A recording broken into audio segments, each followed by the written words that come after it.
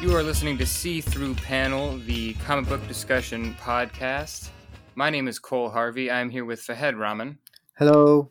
And today we have a very special episode and a very special guest. We are here with Francois Vigneault, creator of the book Titan that we just reviewed a couple months ago. Francois, how are you doing today? Oh, I'm doing really well. How are you guys? Oh, doing great. Very excited to talk to you today. So I'm going to do a quick introduction. I'm sure you can tell me more, but here's what I have. So Francois is a freelance cartoonist, illustrator, and designer, not necessarily in that order. He is the creator of the graphic novel Titan, published in French by Pow Pow and soon to be released by Oni Press. I believe the date for that is November 2nd, Francois? November 10th. Fahed, why don't you introduce the book a bit before we get into the... When manager Yao Da Silva is sent to Homestead Station on the moon of Titan, he finds himself in the simmering tensions between genetically engineered Titan workers and the Terran management. Will the Union representative Macintosh be an ally, an enemy, or something else? Armed only with his intellect and the aid of his powerful eye device, Yao must work against the clock to discover what is going on before it tears the station apart and ignites a conflict that could change the face of the solar system. So that's Titan. I think both myself and Cole really enjoyed the book, and kind of like our opening question, Francois, is what is it like launching a book during kind of COVID-19 lockdown? I imagine it must be kind of a bit different to what you were expecting. Right. Well, it definitely affected it. The book, as you noted, it's coming out November 10th, and it originally was supposed to be coming out in...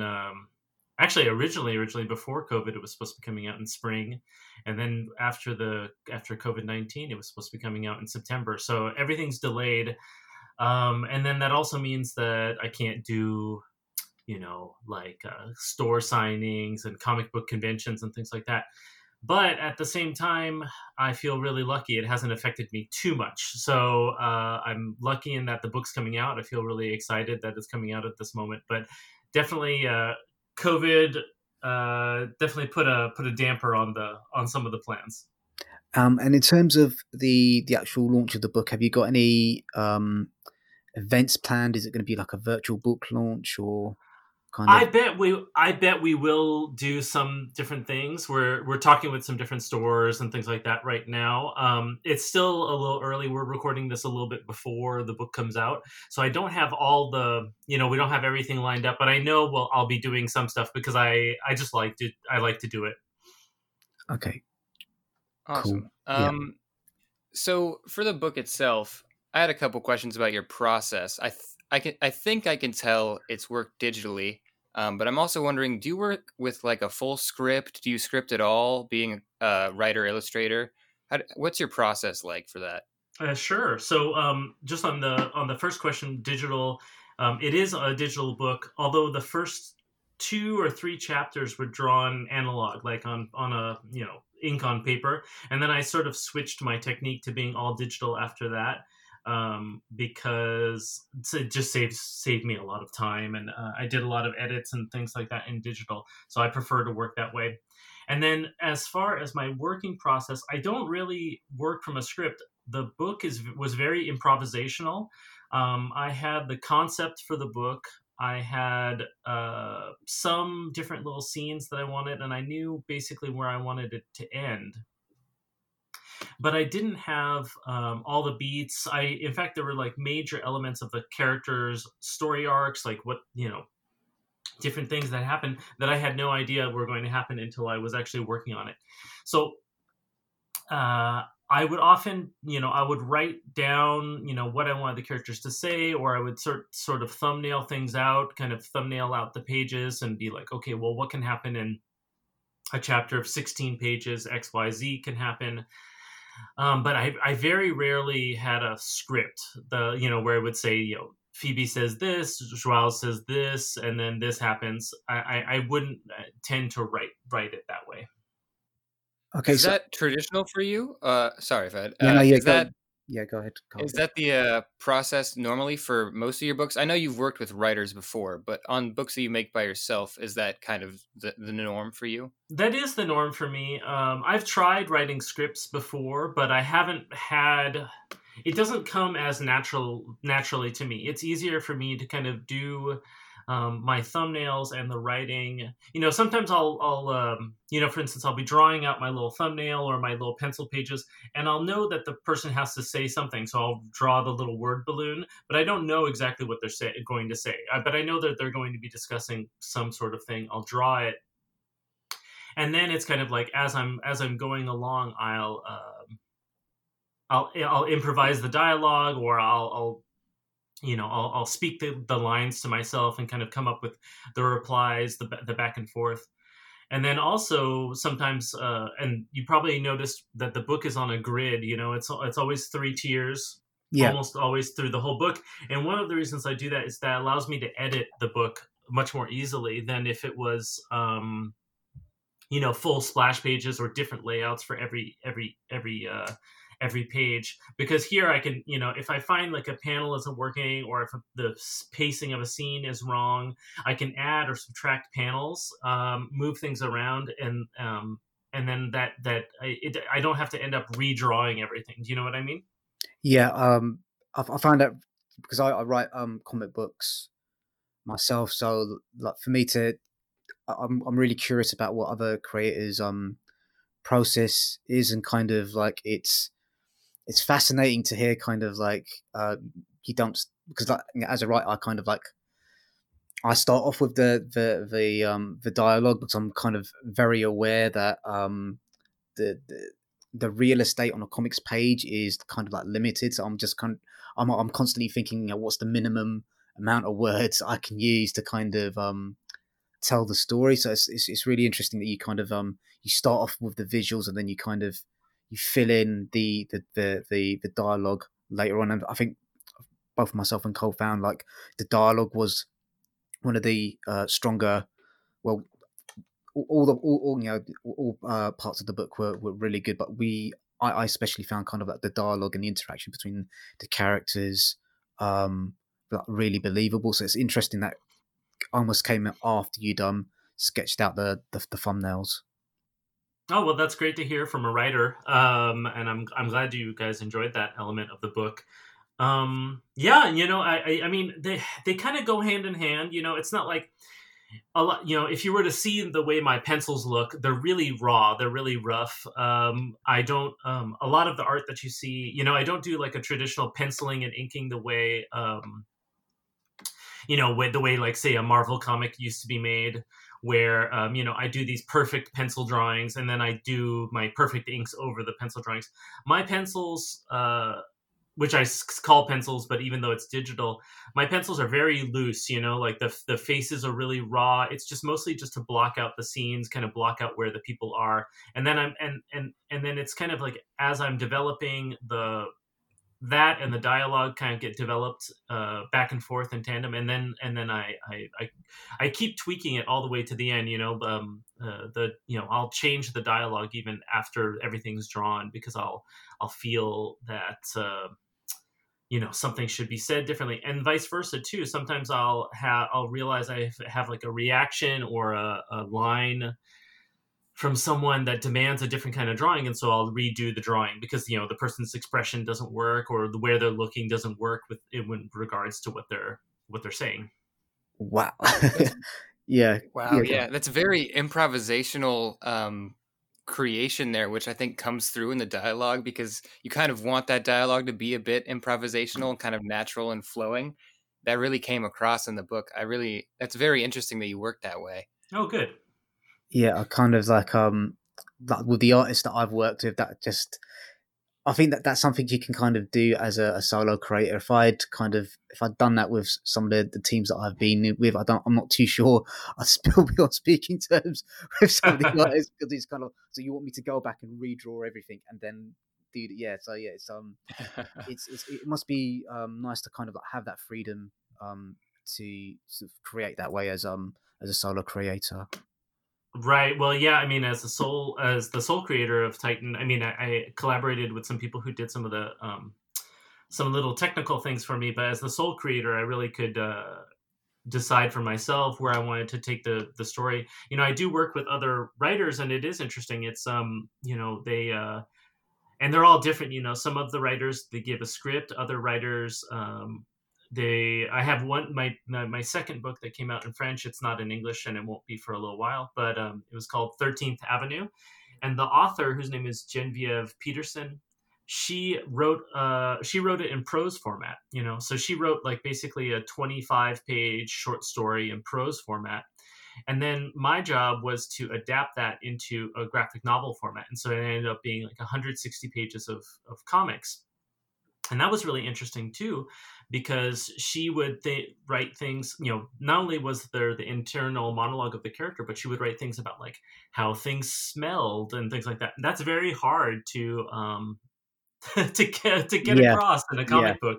yeah, So yeah, that was really fun. It was, I often liken that to being that's like being the director of the movie, right? yeah. Like the screenwriter has written the script, and then you as the artist are, because I had a lot of flexibility in how I adapted that. So, that was my job. Yeah, that's kind of very so the first comic I did with my friend John. That's pretty similar. I gave him like a film script, and he just kind of went off and adapted it. And there's no kind of like formal comic book script format, so it's kind of everyone's got their own process anyway. So let's talk a little bit about the book.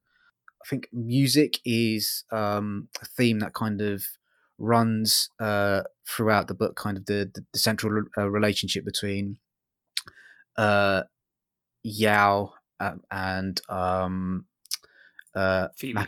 Phoebe McIntosh are, that's kind of built on their love of kind of like similar songs, and each chapter is based on the title of a song. So I just wanted to kind of wanted you to talk a little bit about why you made the decision to have music such a central part of the story, and how you went about choosing which songs to include and that sort of thing.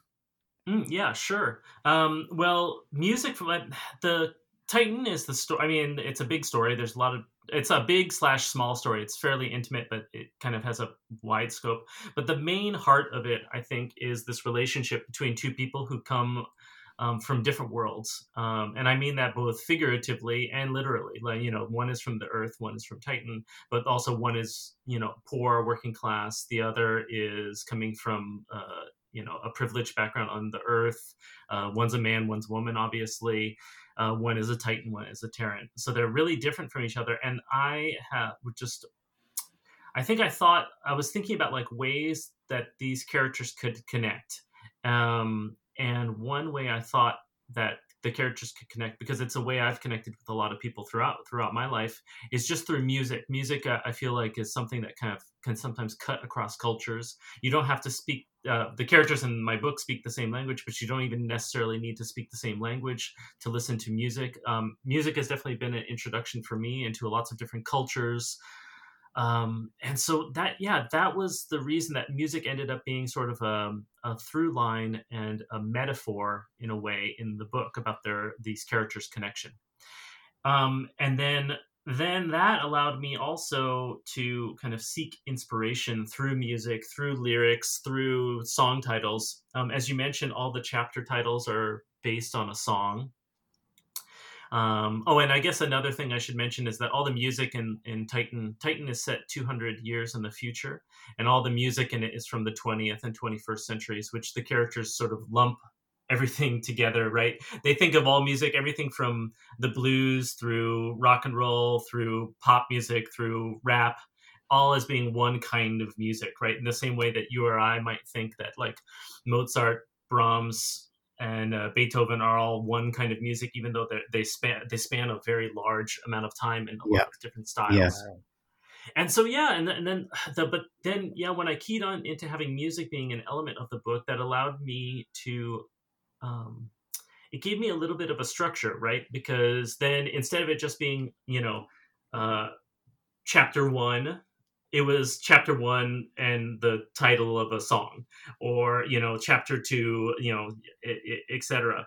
And then that also, that started off, sometimes I would have the chapter, again, this is improvisational, but I would have the chapter in mind, and I would think, okay, what's a song that I could put in this section?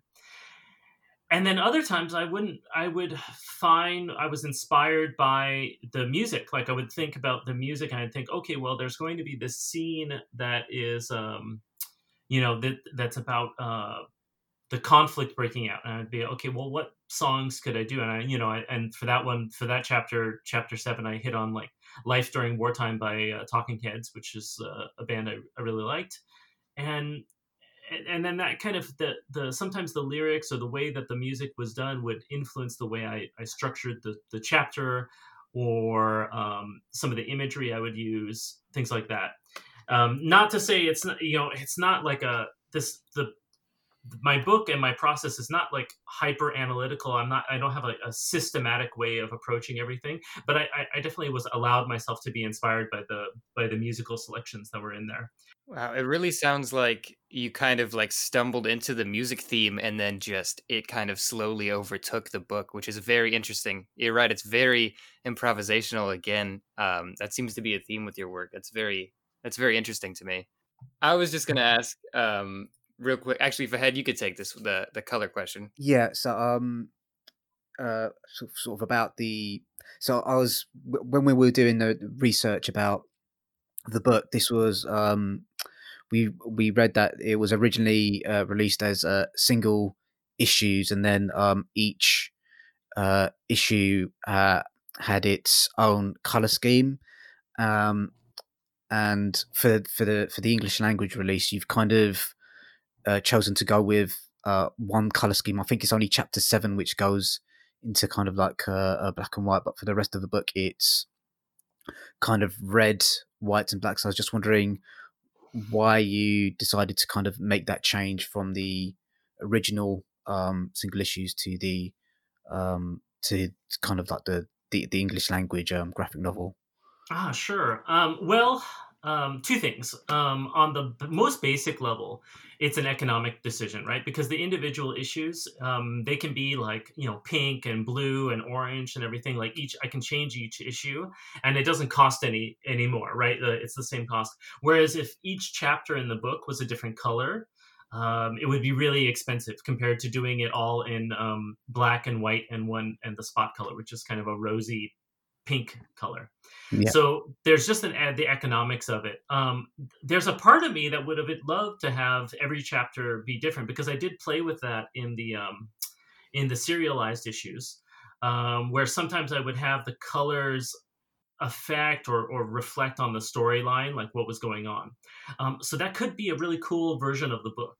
But there is something, I think, to be said for having a structural unity of the book where everything is the same. Like it's like a big brick of pink and black and white, and it's kind of calm, and it doesn't get in the way, I hope, of the reader. Right? You can read it, and you probably will notice the pink color, or in the French edition, the purple color. But after a while, you'll just kind of register it as that third tone.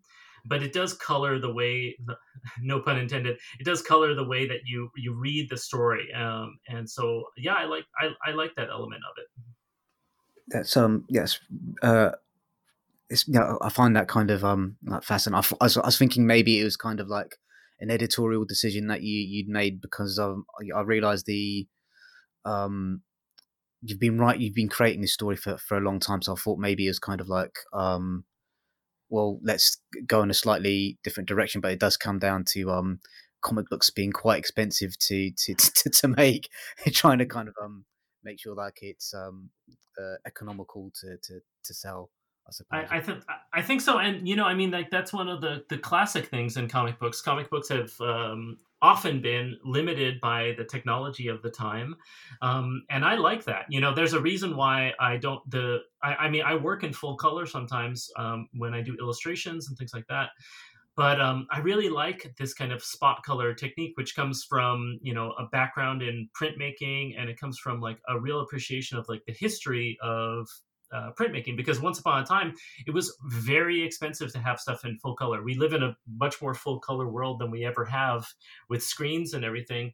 But even when I was a kid and before that, you know, I remember there would be like the section in the newspaper, and it would be black and white and red, or black and white and some color. And that's because it costs a lot less to do that than to do full color. And then you get the aesthetics of that, right? Like there's a certain look that you get with a spot color, and I really like that. So I don't mind being restrained a little bit by finances. You know, I think it sometimes it can be the restraint that allows you to find the style that works for you. Yeah, Cole, I've got one more question about kind of the book. So, in terms of like the politics of the book, kind of, I know I was reading back through your previous interview, and I know the germ of the idea of Titan came from when you saw like a big dog interacting with a little dog, and I was just wondering kind of what kind of germinated the idea of like the politics that went through the story, or was that kind of again something very improvisational? Yeah, well, no, I mean, like you said, like the basic idea was just, I was like, oh, what if there were big people? It's a really simple idea, but I was like, well, what if there were big people? Like, what would affect? How would that affect us? And so from there, I kind of, you know, I didn't want to draw a fantasy story with fantasy giants or anything like that. So I'm just trying to come up with some kind of way that's somewhat logical that these giants would exist.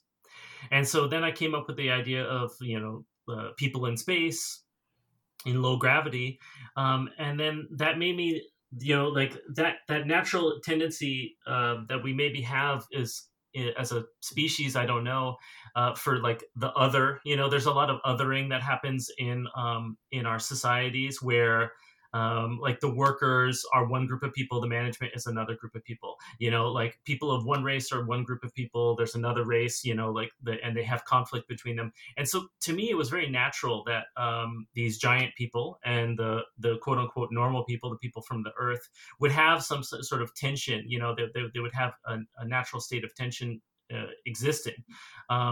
And that's what lent itself to the idea of like there's being a worker conflict. And you know, I come from a very working class background myself, and I have studied a lot about it. And so you know, that definitely just sprang to mind as a natural lens to view the story through. And then I wanted it to be, you know, I didn't want it to just be about conflict either. So I wanted it to be about a connection, but about people from different sides of a conflict who are connected in one way or another, for good and for ill. You know, it's not exactly like a rosy and all optimistic story. There, I think it's relatively realistic, and there's some you know, like sad stuff that happens, but it also has a glimmer of hope, I think, too, as well at the same time. So yeah, that's where that came from. It's super crazy. You know, because like you said, this book came out in 2017, and I started writing it 5 years before that. So say in 2012 is when I came up with the idea. Well, I came up with the ideas before that, but I started writing it in 2012. It came out in 2017, and it's wild to me. It's coming out in 2020, and a lot of these issues, you know, there's these moments of you know, there's these moments of public protest and like extreme police violence and like racial and ethnic tensions in this book. And it's really wild for it to be coming out in this year, like 2020. I feel like it's going to be a very historical. It feels already very historical, right? It's like not even. It's just halfway done, and it feels out of control. So we'll see. But I can't believe that the book is coming out right now. Yeah, I mean, I think there's something both myself and Cole really enjoyed about the book was, you know, at the heart is kind of this tender relationship between the two protagonists, but then there are these sweeping themes about, you know, exploring capitalism and exploitation and revolutionary myths and all this sort of thing. So yeah. Right. Well, we're all caught in it, right? Like we're all caught in the middle of history at all times, and so us and these characters, they're just kind of floating along, and in this big giant river, and maybe they can affect the river, but a lot of the times the river is affecting them. So you were talking about earlier, you didn't want to do fantasy giants and stuff like that. So I'm kind of curious because there's a few fantastical elements to the story, but on average, I would say it's very grounded and quite personal. So I'm wondering why take the sci-fi angle? What is it that called to you from the sci-fi genre instead of fantasy or instead of straight modern fiction? Oh, sure. Well, yeah. Some people have mentioned that this book could basically be, set in like a mine today, or in 1892 or something like that. And I don't mind that. I don't mind that, because to me that's a sense that overall it's fairly grounded. But the reason I love fantasy. I grew up reading. Like Lord of the Rings and playing Dungeons and Dragons and things like that. I like that escape that you get in fantasy. But overall, and more as I've gotten older, I find that I'm more attracted to and find science fiction a little more interesting. And I think one of the main reasons I find myself attracted to it is because there's a link. There's a link with our world. And in this comic, for instance, there's a link in the sense that like they listen to music that's from our world. It's it's not like Star Wars, right, where it's set in a fantasy universe and they listen to fantasy music and like everything's aliens and things like that. There's a lot of connections with our world, and to me, I think that is how would I say it? That's a very powerful tool to be able to use, right? Because it allows there to be these very direct connections with everything. It's not sometimes it's the things aren't metaphorical, right? There's a metaphorical element to the book where these giants are standing in for like oppressed peoples or workers around the world. At the same time, there's also like a sense of continuity of history, right? Like because everything that's happening in our world right now happened in the past of the world of Titan. So there's like the knock-on effects and things are kind of traveling down. So that's one of the reasons I find myself really attracted to science fiction for this story and for lots of other stories. Is just that sense of the connection to our real world. Very cool. So speaking about your personal tastes here, I do have a question, just not really related to Titan, but I'm wondering, what are some of your favorite comics? Like, what got you as a kid, maybe, or whenever you started reading? What kind of like pushed you to want to do comics? What's that thing that you love about comics? Yeah, sure. Well, I like a lot of people. I started reading comics when I was a kid. I would read the Spider-Man newspaper strips at the public library, or all Garfield. I was a big Garfield fan. That kind of thing. And then I grew up in the I grew up in the I was a teen during the 1990s. So I was definitely very much influenced by the huge boom that was happening in the 1980s and 1990s in comics, and that's both on the mainstream side and on the indie side. So on the mainstream side, like that was the time where the big superstars like Jim Lee and Todd McFarlane and everything were making huge inroads into the pop culture consciousness, both first with their work at Marvel and then later when they founded Image. And that was like a big deal, right? Like that suddenly made it so that like more people were reading comics. So I definitely was influenced by all that. When I was really young, I really loved Jim Lee. I thought he was just like the best. It's kind of interesting. I think he is really good, but I don't like to look at Jim Lee's work anymore, and it's not interesting to me anymore. But when I think back to when I was like 12, 13 years old, I was just obsessed with the way he drew. But then at the same time, like there was this huge turnover in the 80s and 90s where, I think it kind of broke with like say something like Teenage Mutant Ninja Turtles, but there was just a ton of indie and kind of more mature work across the spectrum. So somebody like Jeff Smith, who was doing Bone, was a big influence on the way I thought about comics and opened me up to a lot of like thinking about how to draw and pace action on the page. Paul Pope, who did THB, was a comic I was really into when I was younger, and then all that kind of led me into the Vertigo comics, and then the more indie alternative scene. So that people like Dan Clowes, Charles Burns, Jaime Hernandez, um, they Julie Doucet, they're all these people who are more on the kind of literary tip of things, and so I think that comes across a little bit in my work and the way I kind of think about things, because I really like that. I like literature. I like literary stories.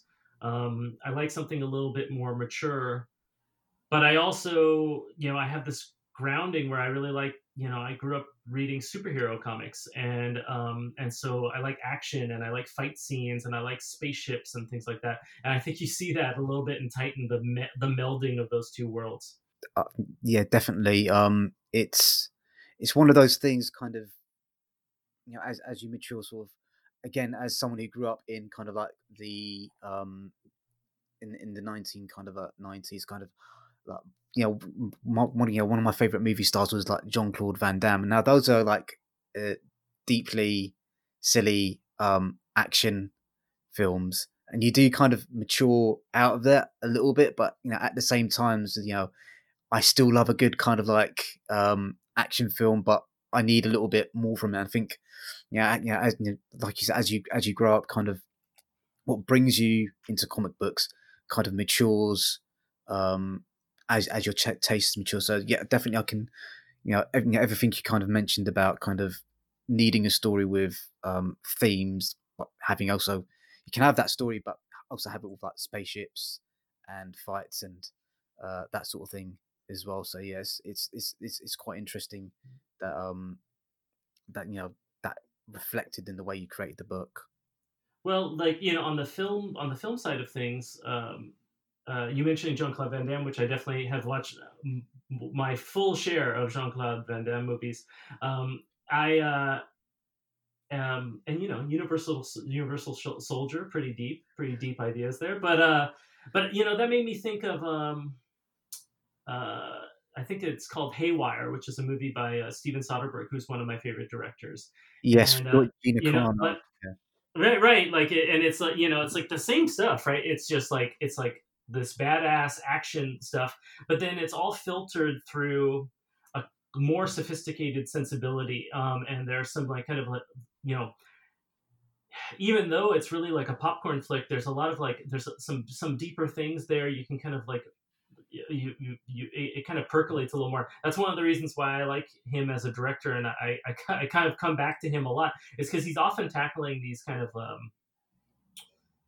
rather genre esque themes in his films, and yet he does it with this sensibility that I really like, and that really speaks to me. So yeah. Yeah. Just another quick question about sort of comic book. What comics are you kind of reading at the moment in terms of like creators or genres and that sort of thing? Yeah. I mean, there's let's see. Well, as far as some creators that I really like, on the American scene, somebody that I really like is a mainstream cartoonist, Chris Samney. My God. And yeah, to me, he's just great.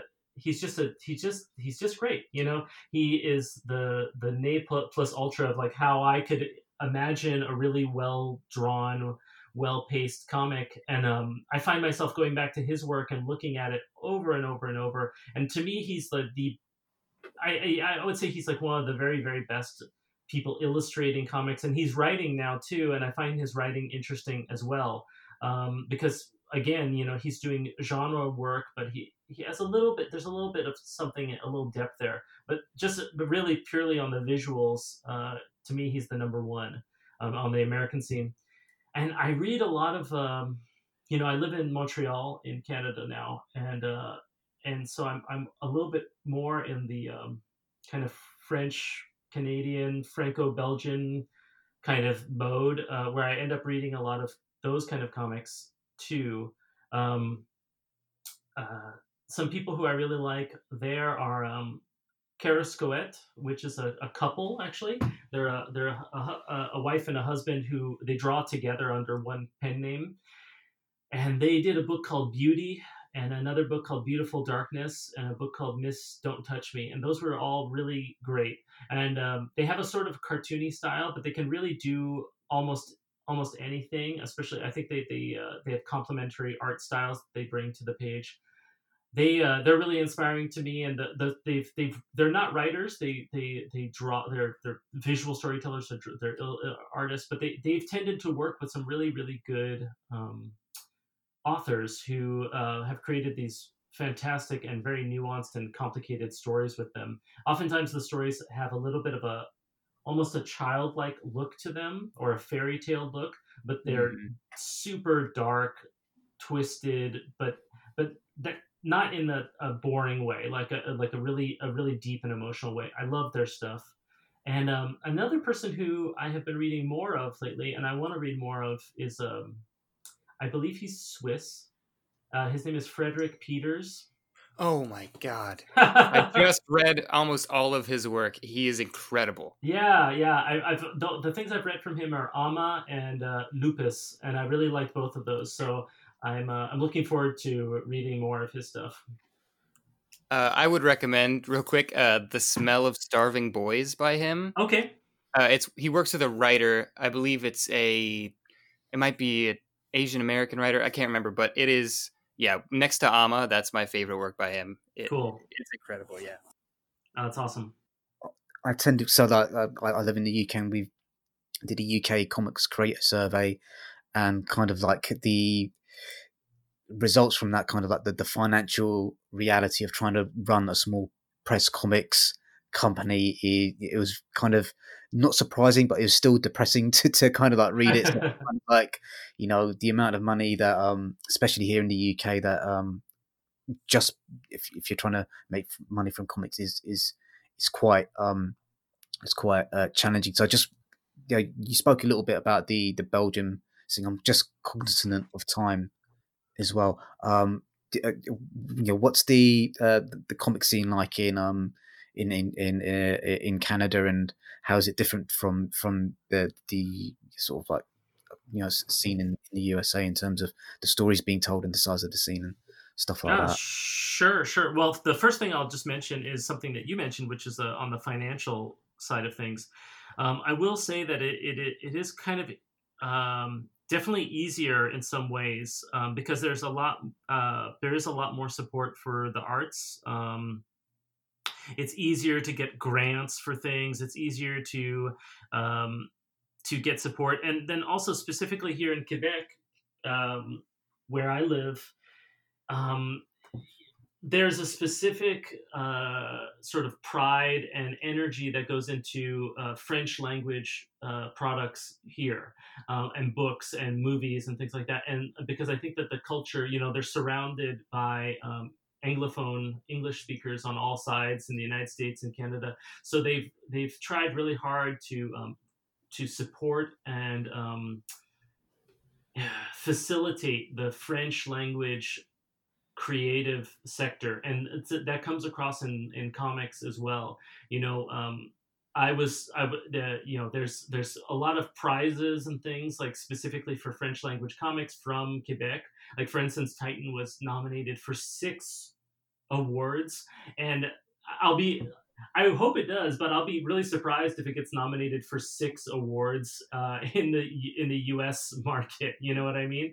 I don't even know if there are 6 awards in the U.S. market for comic books, and so I think that there's a lot of energy and financial energy that goes into it. There are really great organizations like the Canada Council that are supporting artists, giving people grants all across the spectrum, not just in comics, but in visual art, filmmaking, writing, everything like that. And then secondly, in the culture, the kind of work that's being made. Well, one thing I've noticed here is that number one, I was really lucky to fall into a really great group of creators here in Montreal. And I feel really just really lucky that I met the people I did, and they've been really supportive of me. But one thing I definitely noticed is that when I speak to a lot of the creators that I know here, they're often younger than me, but they've written like 2, 3, 4, 6 books, and I think about a lot of people who are in my generation in the United States, like indie cartoonists, and a lot of them have done one book, or maybe they don't even have their first book out. They've done some short stories, but they've been working on one book for 10 years, right? And they're not Oh, done with that book, and they really want it to be perfect, and so they keep coming back to it, and it just takes forever.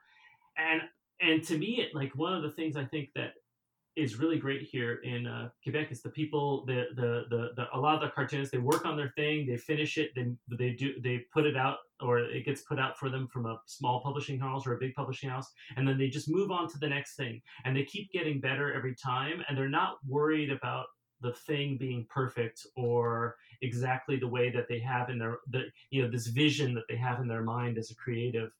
And that to me is one of the best lessons that I think I've learned here from the culture, and I really hope that I can bring that to my own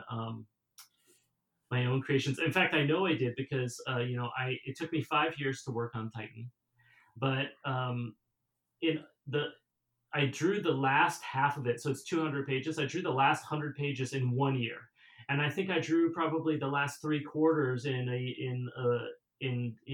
2 years or something like that. So basically, the first 3 years of working on Titan was the first quarter of the book, like say 50 pages in 3 years. It's ridiculous.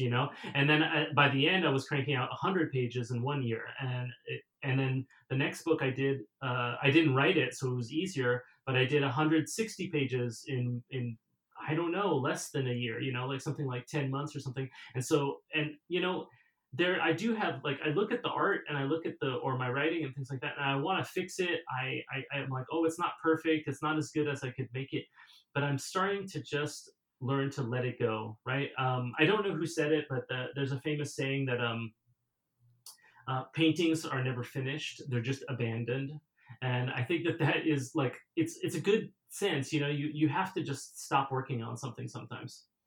kind of like a lot of what you've just said kind of like speaks directly into my heart, because like somebody who writes, it's just kind of like this kind of like internal sort of like self-flagellation where you just kind of like, oh well, that sentence could be a little bit better, but yeah, exactly, just crank it out, and just get on the page and to produce something. So yeah, it's kind of like a lot of what you said struck a chord with me there. Oh, good. Well, I hope it's helpful. You can get back to me if it's bad advice down the line. Cole, I think you've got the next question. Yeah, I'm just wondering, since it has been so long since you started Titan, how has the work evolved, and has it taken a life of its own? Is it still on your mind, or I guess you are saying you kind of have moved on since finishing it? Well, I think so. At every stage I was re-editing and redoing some things, and so like, I don't think that that's too hypocritical when I say at the top, I say that people just need to do the work and get it out there and not worry so much about it, because I did do a lot of edits, and I fixed a lot of things all throughout the process, even including in this new version that's coming out with Oni. There were things that I didn't that I thought I could improve, and so I fixed it. I did some rewrites. I did a little bit of redrawing. I drew a couple new pages to add some things to it. But so it's always on my mind, like, how I can and make the book better. But now I think the book's done. Like, it's going to come out. It's coming out, like, in book format in English. I would be very surprised if I do any more edits to it.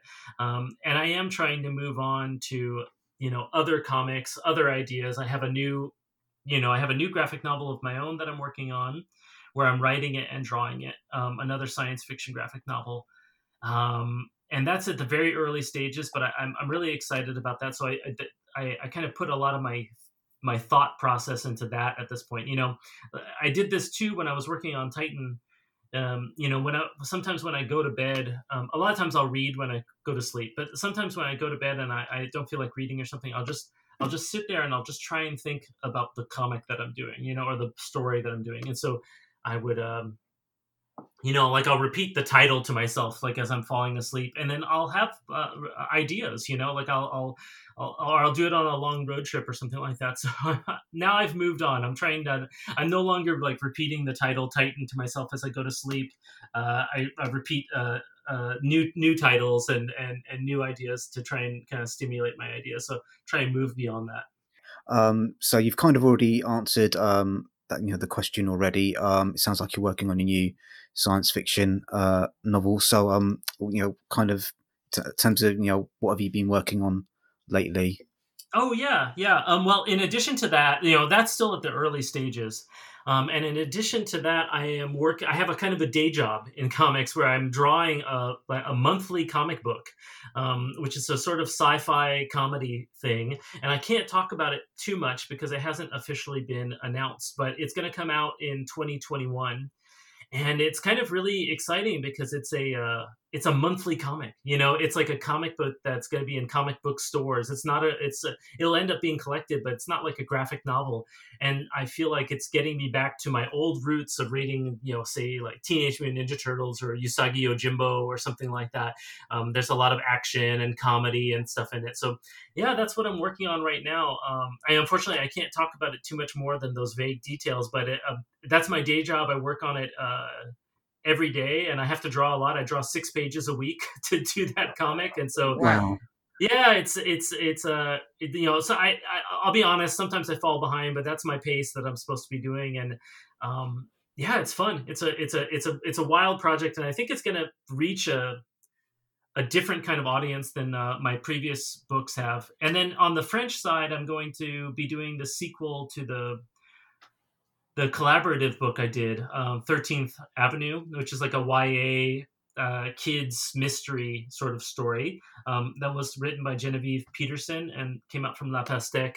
And so I'll be doing at least 1 or 2 more volumes of that. I'm just waiting on the story. Like when I get the story from that, that's when I'll start that. So those will be not super soon, but in the next couple of years, I'm sure that those are that sequel is going to be coming out too. That sounds really, really exciting. Yeah, I'm really happy you got more work coming out, honestly. I was worried that since this is finally coming out, you might be taking a break and sitting back. I'm so happy that there's more stuff coming from you. Well, I was really lucky, as soon as Titan was finished, I had an offer to do 13th Avenue as the illustrator, and I didn't have to write it and create the story from scratch. So it was great. I could just jump right into it, because for me, the writing is the hardest part, and creating the kind of like the concepts for the story and things like that. And then that gave me a little bit of space to work on my own writing and work on these different stories. The only thing is now I need more space because I'm really lucky. I have a lot of sort of drawing gigs, but I need more mental space to write. But I'll figure some way to get that in the coming year. That's awesome. Sounds fantastic. I think that's kind of all the stock questions that we'd written. Cole, is there anything that you want to ask Francois? Really not much I can think of. It's kind of a broad question, but for a closer, what do you think after this? I mean, I'm sure no one knows, but after all this craziness, what do you see as like the future of comics? Like, are we moving towards a digital only type thing, do you think? Or maybe going away from the single issue as a reader or as a creator? What are kind of your opinions on that? Sure. I mean, it really depends on the genre of the story and the kind of book that you're going to be reading. I'm working on a monthly comic, and so I think that there definitely is like a huge potential audience for monthly comics. And I read monthly comics my whole life. I will say that for me personally, in the last 10 years or more, I have bought less and less monthly comics, and I definitely gravitate more towards like full books or full collections. And I think that is probably an industry-wide trend that's just going to be that's just going to continue. I think that there's always going to be a certain market for the floppies, as they call them, the individual issues. But I think in some ways that audience is. I've worked in a comic book store before, and I think that there's nothing bad about that audience, but that is an audience that's already been turned on to comics at some point in their life. They read comics when they were kids, or one of their parents turned them onto it, or a friend, or something like that. and that's a small part of the audience. The much bigger audience, and I think that's really obvious in kind of the big publishing houses and things like that. The much bigger potential audience is in the book trade, be it digitally or I think just in books. Books can be printed and mailed to people all around the world. I love bookstores, and I really hope that they can tough it out. And there are some really cool options. Like there's a new one called bookshop.org that allows you to order books online, and the proceeds go to the independent bookstore of your choice that has an account. That's really great. I love stuff like that. But I will say that, like, books are, you can enjoy them from the comfort of your home. You can do, while your city is in confinement, or, if if you're doing social distancing and things like that, you can still read books. There's nothing like this thing that we're all missing out on, right? Of comic conventions and going to the bookstore and meeting people, or just meeting up with your friends and talking about things that you like. But I do think that the medium and the art form is always going to, it's well positioned to always exist. Yeah.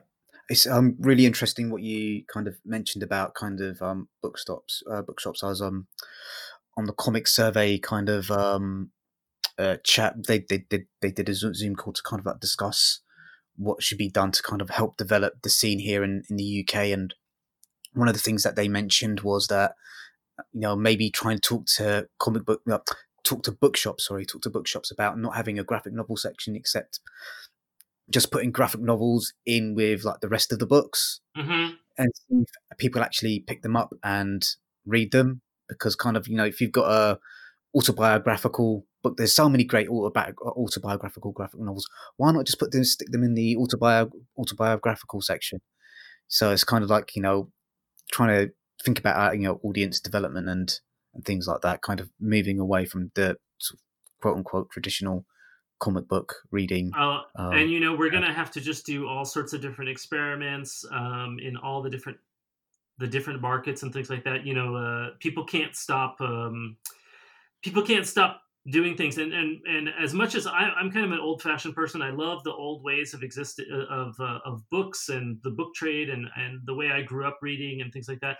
But there's no question that the comic book industry, that the book industry it has to keep evolving, because the world is changing. But at the same time, I think people love books. I think people love reading, and I don't see that changing anytime soon. Yeah. So I think just a couple of more, just a couple of things. Is there anything that we haven't asked you that we should have? No, not necessarily. I did actually. I was just because I know that you guys have you read the book, and I remember you kind of like gave a lot of. I listened to your episode about the book. Thank you. And I remember you kind of gave a lot of details about the plot. Do you? I don't know if I've listened to an interview on your podcast yet, but do you guys do like a spoiler section or anything like that? If you want to, we can. If you have any like kind of spoilery questions, we can kind of cordon those off into their own little section at the end if you want to. So this is the first interview that we've done. Oh, okay. So it's kind of, we're still figuring out how to do it, and I think I don't know why we didn't decide to kind of. But I think we did quite an in-depth review where we discussed what happened in the book.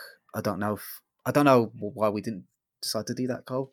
Yeah, we do a spoiler warning usually for our reviews, because we kind of we don't plan to spoil things, but we kind of often end up spoiling things. But we were kind of being careful this time because the book isn't I guess out yet, even though we've read it, so we were kind of be tiptoeing a bit. Perfect. But, that's fine. I don't know if I have any spoiler questions for you, considering I've had so long to think about the book. I think I kind of got all I wanted out of it, honestly. That's perfect. No stress. I just wanted to make sure. Actually, I have one final question. What was the most challenging part of the book in terms of writing for you? The most challenging part of the book in terms of writing. If you can think of it. If not. Yeah. No, that's a really good question. I think it was kind of connecting the dots, because I would have ideas about kind of plots and subplots, and because as we talked about, it was sort of improvisational. Sometimes I would have ideas, and then I would have to think, okay, well, I mentioned this thing in this earlier chapter. Is there any way that I can bring that around so that it thematically makes sense with the rest of the book? And so sometimes that was a lot of the creative thinking in it, right? Is that I had already created something, and then I needed to make it pay off, but I didn't know how. I didn't have a plan when I started the concept. And then so making that stuff pay off, that was probably the biggest challenge. And I think I was moderately successful in kind of like tying up the loose ends and kind of tying up everything in a little bow at the end of the book. But I think that's the biggest challenge, and one of the biggest challenges, I think, of having a more improvisational kind of approach to it. Very good answer. I read something recently. One of the writers I really like, Jonathan Hickman, American comic writer. Mm-hmm. He talks about that very similar thing. He says you have to create the illusion that A and B, you've known the answer to A with B the whole time, but you've just revealed it to the reader. But honestly, he never knows. And it's just about creating that, like, I knew the whole time type of feelings that brings out that big revelation in the plot. And I think that's kind of what you're getting at there. Like, you've laid the groundwork, and now you just have to figure out how to connect it while the reader thinks you knew all along. I thought that was a very interesting technique. Right, and I'm sure, I mean, for him, he's juggling these gigantic things with the Marvel Universe and, all these different characters and things like that. And I'm sure that is an element in a lot of the people who are doing these big, kind of like superhero comics or something. There is that chance that you can kind of surprise yourself, or you can pick up on something that you didn't realize you had done at an early point. Like, for instance, I'll do a little tiny spoiler. So for those viewers or listeners who are very concerned, this is a micro spoiler. But the main character in the book, he has a computer in his head, and it's called it's his I, lowercase I, which is a pretty clear reference to something like an iPhone or something like that. And so I always knew he had a computer in his head, and I always knew that the computer was going to not work at some point, right? Like that it was going to stop working. And I had all these ideas about like, computer virus or something like that. But then I was like, oh, it can be in his eye. Like the eye can be in his eye. And like when you pull out, they take the computer, he has his computer surgically removed from his head, and it's his eye that's gone. And so it's a pun, it's like a little joke. But I didn't know that when I wrote the concept. Or like the first 4 chapters of the book, I'm like talking about his I, lowercase I, in his head. But I never had the concept that it was going to be this little joke that was going to have like this big visual payoff, right? Because by doing that, then I'm allowed to do some kind of gross horror visual elements to deal with this eyeball trauma that happens a little bit late in the book. That's the spoiler for those of you who are worried about it. I'm not going to spoil anything else. Yeah. But yeah, so I didn't know, like I had no idea. And then but I think that most readers who read that, like if they notice it at all, they'll be like, oh, I see, like it's foreshadowed that the eye is foreshadowed by the fact that it's called his eye, but it's not. I just made it up. That was a good payoff. And that I love that you call it a joke, because when I first read that, I was like, oh, I get the pun. Oh God, what are they doing to his eyeball? And it was like, for a second it was funny, and then it was horrifying. That was a very quality scene. I like that. Yeah. Good. Francois, is there anything else that you want to plug or talk about? No, not at the moment. Like my big thing, my big focus is on Titan. It's coming out November 10th, and so that takes up a lot of my brain space when I'm not working on these books that are going to come out in 2021, 2022, etc. So, no, nothing else to plug. Thank you guys so much for your interest. It was I stumbled across your podcast, which I think is kind of new, and you guys had a lot of really nice things to say about my book, so I really appreciate it. Well, thank you. It was our pleasure. Yes, it is our pleasure. Thank you so much for taking the time to speak to us, and I think I've personally really enjoyed some of the answers you've given about the creative process and kind of what went into sort of getting a comic book from your head finally out onto the printed page. Cool. Well, thank you guys. Thanks for your time, man. It was a really fun conversation.